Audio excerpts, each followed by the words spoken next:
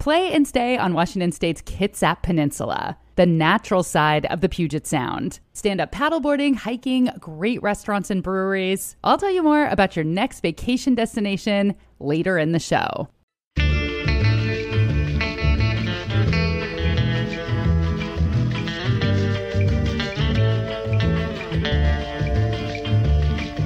I'm Rachel Bell, and this is Your Last Meal, a show about famous people and the stories behind the foods they love most.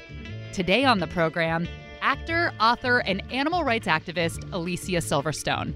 Perhaps most famous for starring in one of my favorite teen movies of the 90s, Clueless. Ugh, as if. But there's something else that Alicia Silverstone became known for in recent years.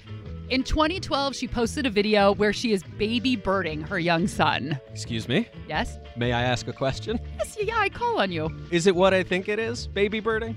I don't know. What do you think it is? It sounds like she's chewing up food and spitting it into baby's mouth. Ding, ding, ding. Oh, no. Yeah, that's right. And this video caused millions of Americans to simultaneously judge her and throw up in their own mouths, which is even grosser than baby birding, in my opinion. This is officially called pre-mastication, and we're going to learn all about the cultural and historical implications of pre-mastication from Yale University biological anthropologist Melanie Martin. So I will be totally upfront. I actually did it with my own kids. And you'll meet Yosef Fakori, owner and cheesemaker at Fromage in West Hollywood, a vegan cheese shop that Alicia Silverstone is obsessed with. Her son, Bear, is incredible, such a cutie and a smart. I wash his hand, he helped me sometimes make his sandwich. But first, Alicia Silverstone. I was really, really excited for the opportunity to interview Alicia Silverstone. I'm pretty sure that my first exposure to her was the Aerosmith videos that she starred in, Crying, Crazy, and Amazing. And I actually purchased all three of these songs in the form of a cassette single. I don't know why I didn't buy the whole album. I remember going 3 separate times to Sam Goody in the mall to buy Crazy and then Crying and Amazing. And I swear to God, these are still 3 of my favorite MTV music videos of all time. They're so good. I just watched them yesterday. But Alicia Silverstone's publicist was offering up a 10-minute interview with her, and they only offered interviews on a single day. And this day happened to be when I was in Anaheim with you, Aaron Mason. We were at the Podcast Movement Conference. So the only way I could do the interview was to record it on my phone on this app in my hotel room. I couldn't do it in a studio. This did not go well. Oh, no. The only thing that was good was that I chose to do the interview in my underwear just because I could. Yeah, that's fun. She won't know if I'm wearing pants. But unfortunately, it sounds like crap. So please bear with us and know that I am just as horrified as you are by the audio quality of this interview, but I couldn't trash it. You can't just throw away an interview with America's most famous baby birder. So please listen for you, listen for America, and listen for Cher Horowitz. Whatever. Alicia Silverstone has been a vegan since 1998, and she's the author of 3 books, including the vegan cookbook, The Kind Diet. What was the decision to go vegan and to become a health and environmental and animal activist? Well, I was an animal lover. I loved animals, and I loved my dog, and I lived with my dog, kissed him, slept with him, and suddenly I realized that all creatures were like my dog, that pigs and cows, like, why were they different? And when I would pet him, I started to feel like, wow, this is like, the leg of another creature that I would be eating. And so when I made that connection, my health drastically changed. It was like the greatest karma ever. Suddenly I was feeling amazing. I had so much energy. My skin cleared up. All the cystic acne went away. My body got really slim and trim just from the food I was choosing. And my eyes turned really white. And I was like, what is happening? And then I did a bunch of research and found that this was actually a healthier way to live. And it became the foundation for my life. Like, I feel so much better eating this way. And it makes me a better mommy. It makes me able to be focused and balanced with my son. Alicia says she loves eating healthfully, but one of the only non-vegan foods that tempts her is cheese. It's usually like if you had a glass of wine and you're really tired and you're somewhere out of it. Like, it's not at home. It would never, ever be at home because I love the way I eat. But, if you're in France drinking wine, you're really jet-lagged and tired, and there's a plate of cheese going by, you're like, wait a second, and you haven't eaten in a long time, that can be tempting. But the good news is there's these great, amazing vegan versions, like I never crave cheese unless it's just in front of you. You know what I mean? It's in my daily life. That's not the kind of stuff I crave. I crave healthy food that makes me feel great, and then I'm tempted and seduced by things that come in front of me. What would you choose for your last meal if you could have anything? Oh, goodness, that's far too difficult. I mean, how on earth do you decide that? I know. I'm a hard-hitting journalist. I ask the hard questions. There's so many amazing things to eat. That's just too hard for me. I don't know. Well, let's say it was your birthday tomorrow. You could choose anything. What would you want to have for your birthday meal? For my birthday meal. Okay, let's start there. I'd probably be trying to impress everyone with my delicious vegan treats. So I would want to have fromage cheese, and I would want to have possibly either the seitan piccata from Candle Cafe in New York, the delicious Malaise or Parmesan from Crossroads in LA. But all of the recipes from the Kind Diet, I have this leek mushroom pesto crostinis that are amazing. Ooh. And a radicchio truffle pizza. And, How are you going to eat all this? You're going to be like in LA and New York and eating like a 17. I know, right? When you asked me what I wanted for my birthday, I'm just telling you. I know. Like, I don't know how to get it. Then I'd have to be realistic and actually figure out how to do it. But I would just make stuff from the garden if I was going to make a yummy meal. What was the first thing you said? You said something about a fromage cheese, some kind of cheese? Fromage. Fromage is this guy in LA, but you can get it online. He'll send it to you anywhere. But he makes this amazing cheese. It's so good. Alicia is talking about Vromage, Vromage. It's a cheese shop in the Hollywood Hills. It's a vegan cheese shop owned by gourmet chef turned cheesemonger Youssef Fakhouri.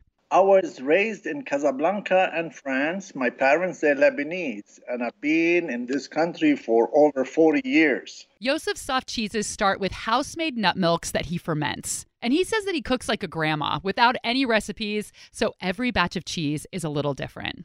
Really? That's cool. Yeah. The cheese looks so amazing. It looks super artisan. Uh-huh. And it looks like when you go to a fancy cheese shop. Because when you just go to the grocery store, these vegan cheeses look like plastic. Yeah, gross. You know, and they're usually orange. And this is like, they look like those delicious like goat cheese rounds that have been rolled in herbs. It looks amazing. Well, I make about 17 different cheeses. I make a ricotta, a brie, camembert, gorgonzola, I call it veganzola. I make goat with chives, goat cranberry, feta basil, feta herb, and now the latest one, which is a hit, is the taleggio. And the taleggio has been like flying, it's crazy. And then I make pecorino, and I make a soft manchego. Nothing is processed, it's all made in-house. And I use practically almost all organic. I'm surprised because most of my customers are not vegan. So it is vegan cheese, but I cater more to non-vegan people because it's all about taste. If something tastes good, everybody will eat it. People actually come from around the world to his shop to try his cheese because it's so unique. But he says Alicia Silverstone is one of his best customers. Alicia Silverstone, bless her heart, she's so loved by the everybody. I mean, I've got a lot of people coming and they say, Alicia Silverstone told us to come about to your shop. Her son, Bear, is incredible, such a cutie and a smart. He should be a quality control. He knows most of my cheeses. His favorite is the brie. He's 6 years old. So I show him, I wash his hand. He helps me sometimes make his sandwich. What is Alicia Silverstone's favorite cheese / favorite thing that you make in the shop? Because you also do sandwiches and pizzas and things, right? Yes, I make mozzarella caprese. She's crazy about that. And the brie with truffle for her and for her son. Christopher, her husband, loves the manchego. He called it the Spanish cheese. It's funny. He goes, I want the Spanish cheese. I say, it's manchego. And the ricotta, she loves the ricotta. Are you vegan? Why did you decide to open a vegan cheese shop? Well, that's an interesting story. Actually, I met a beautiful young girl like you, and I wanted to be with her. And she was a vegan chef. And she said, if you want to hang out with me, you have to stop eating, cooking with animal product. And just me, I wanted to be with her, so I kind of compromised. So I started cooking with her until one day she put cashew in the blender. That was in 2009. And I never seen cashew in the blender. And I asked her, what you making? And she says, I'm making a vegan cheese with nutritional yeast. I never heard of such thing. And she gave me a taste. I didn't like it. Didn't taste anything like cheese. So I said, I'll show you how. So I wanted to impress her. So I took it from her and I manipulated a little bit. And it came out tasty. And she goes, how did you do that? And I said, it's a secret. So I took it from there. So I went home and I started practicing. I saw she was so impressed. I thought if I impress her more, I have a chance for romance. You must have really loved this chick that you gave up cheese and meat and all of that for her. Yes, I was, but I was in denial at the same time because we had this cooking situation between us. Every time I make cheese, she comes over, she brings a bottle of wine. We sit down, we eat. And I'm hoping for romance, and there were nothing like that's happening. And that's kept on going for a while until I discovered she was confused about whether she wanted to be with a man or a woman. And I didn't know that till about 6-7 months later.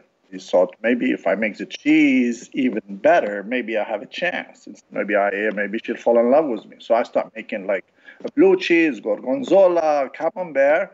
And things didn't happen between us. So I was a little bit bummed. So I locked myself in the kitchen for 5 years, trial and error, trying to perfect what I made for her to impress her. And I decided to open a shop in 2014. And I opened the shop. I'm glad you didn't name it after her. She was clearly using you for your vegan cheese.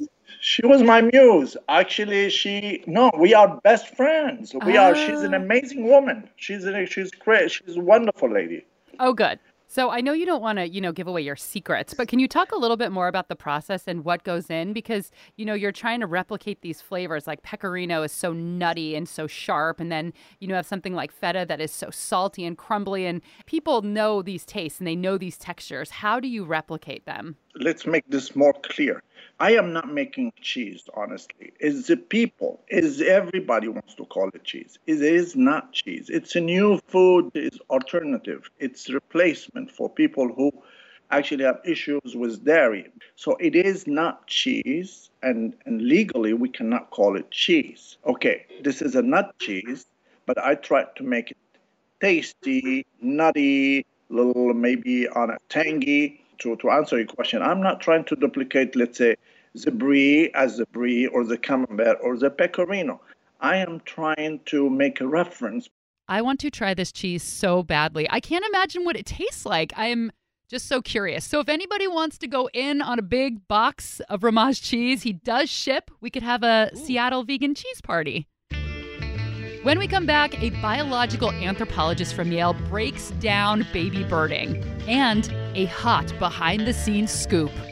Alicia Silverstone says the 1995 cult classic Clueless almost didn't become a film because studios didn't want it. See you in a minute.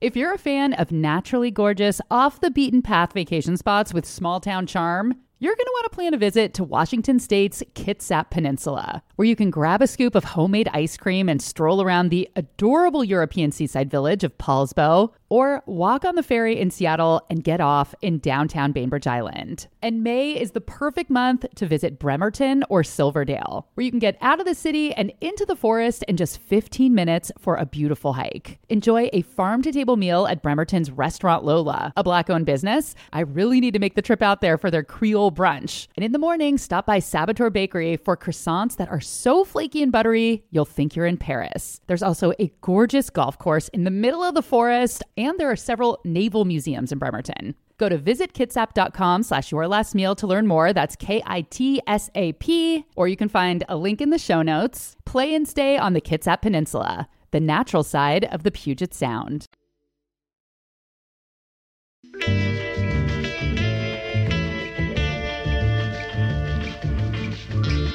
In 2012, Alicia Silverstone posted a video on her blog of her and her 1-year-old son sitting on the couch sharing a meal. In the video, she spoons something from a blue bowl into her mouth, she chews the food, and then she transfers the food directly from her mouth into his.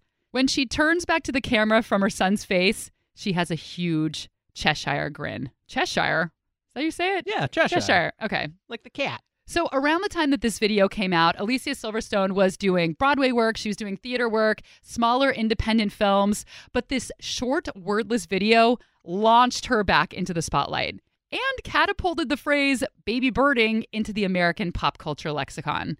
The entertainment media went wild over this video, and there was a storm of criticism, ranging from simple disgust to health concerns over the transfer of germs between mother and child.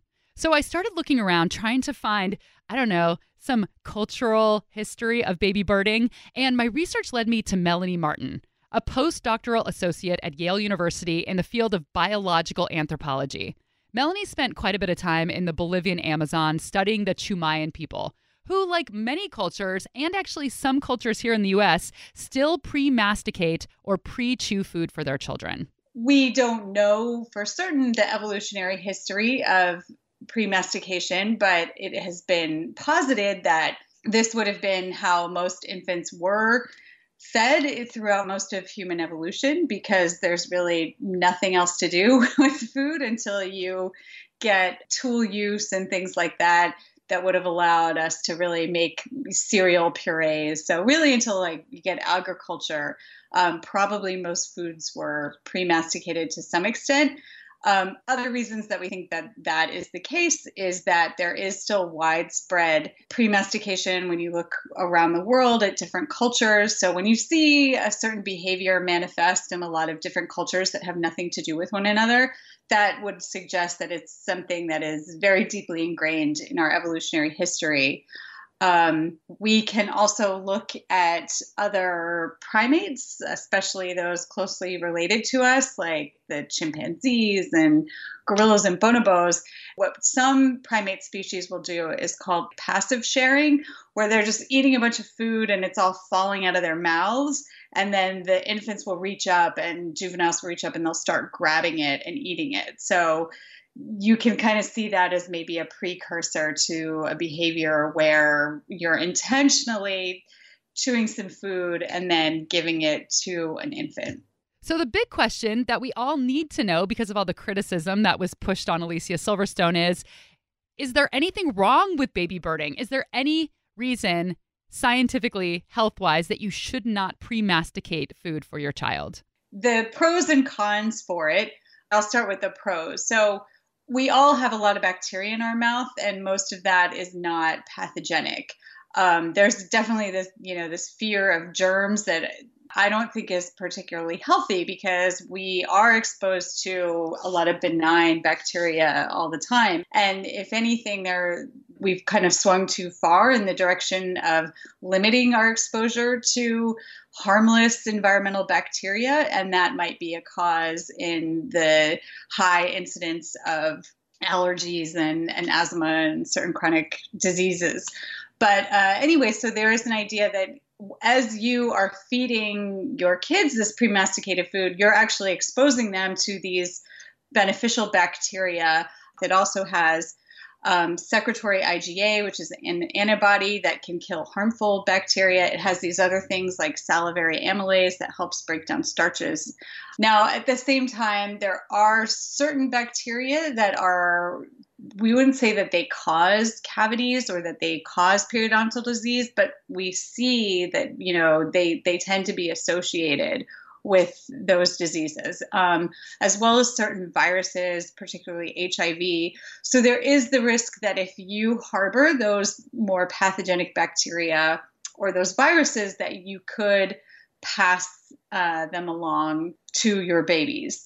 So where I would come down is that if you know that you're HIV positive, or if you have really, really poor oral health, maybe it's not a practice that you would want to engage in, although we don't even really have good studies that have looked and shown how they can be transmitted and colonize and infect a baby via pre-mastication. But maybe if you know that you are in that situation and you wouldn't want to do that. But otherwise, I would think that the benefits outweigh the risks.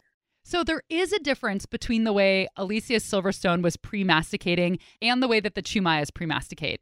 Melanie says the Bolivians don't do that mouth-to-mouth, quote, kiss feeding like Alicia did. What they would do is put some food in their mouth to break it down, moisten the food a little bit. They actually do this also to check the temperature of the food to make sure it's not too hot, to make sure there's no little bones or little pieces of gristle that the baby could choke on. And then they spit it back into their hand or into a spoon and feed it to the baby that way.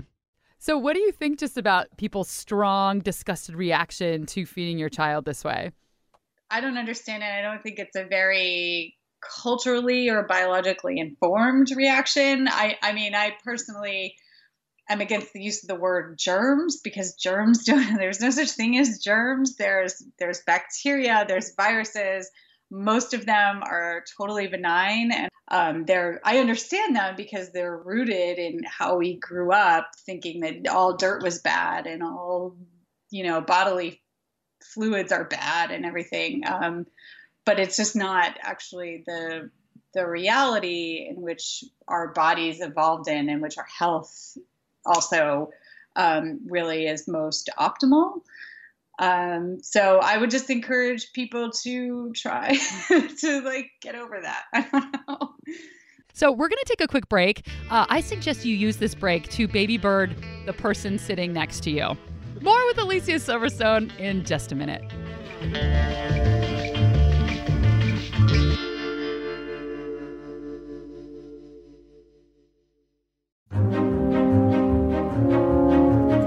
If you like listening to Your Last Meal, you might like watching my new TV show, The Nosh with Rachel Bell. We just wrapped up season 1, so there are 4 tasty episodes ready for you to binge at CascadePBS.org. In episode 1, I convince an East Coast skeptic that Seattle now has fantastic bagels. And in the season finale, we go truffle hunting, just about an hour outside of Seattle. Episodes are a quick bite, just 8.5 minutes long. So grab a snack and cozy up with The Nosh. Available anytime, anywhere at CascadePBS.org or find a link in the show notes.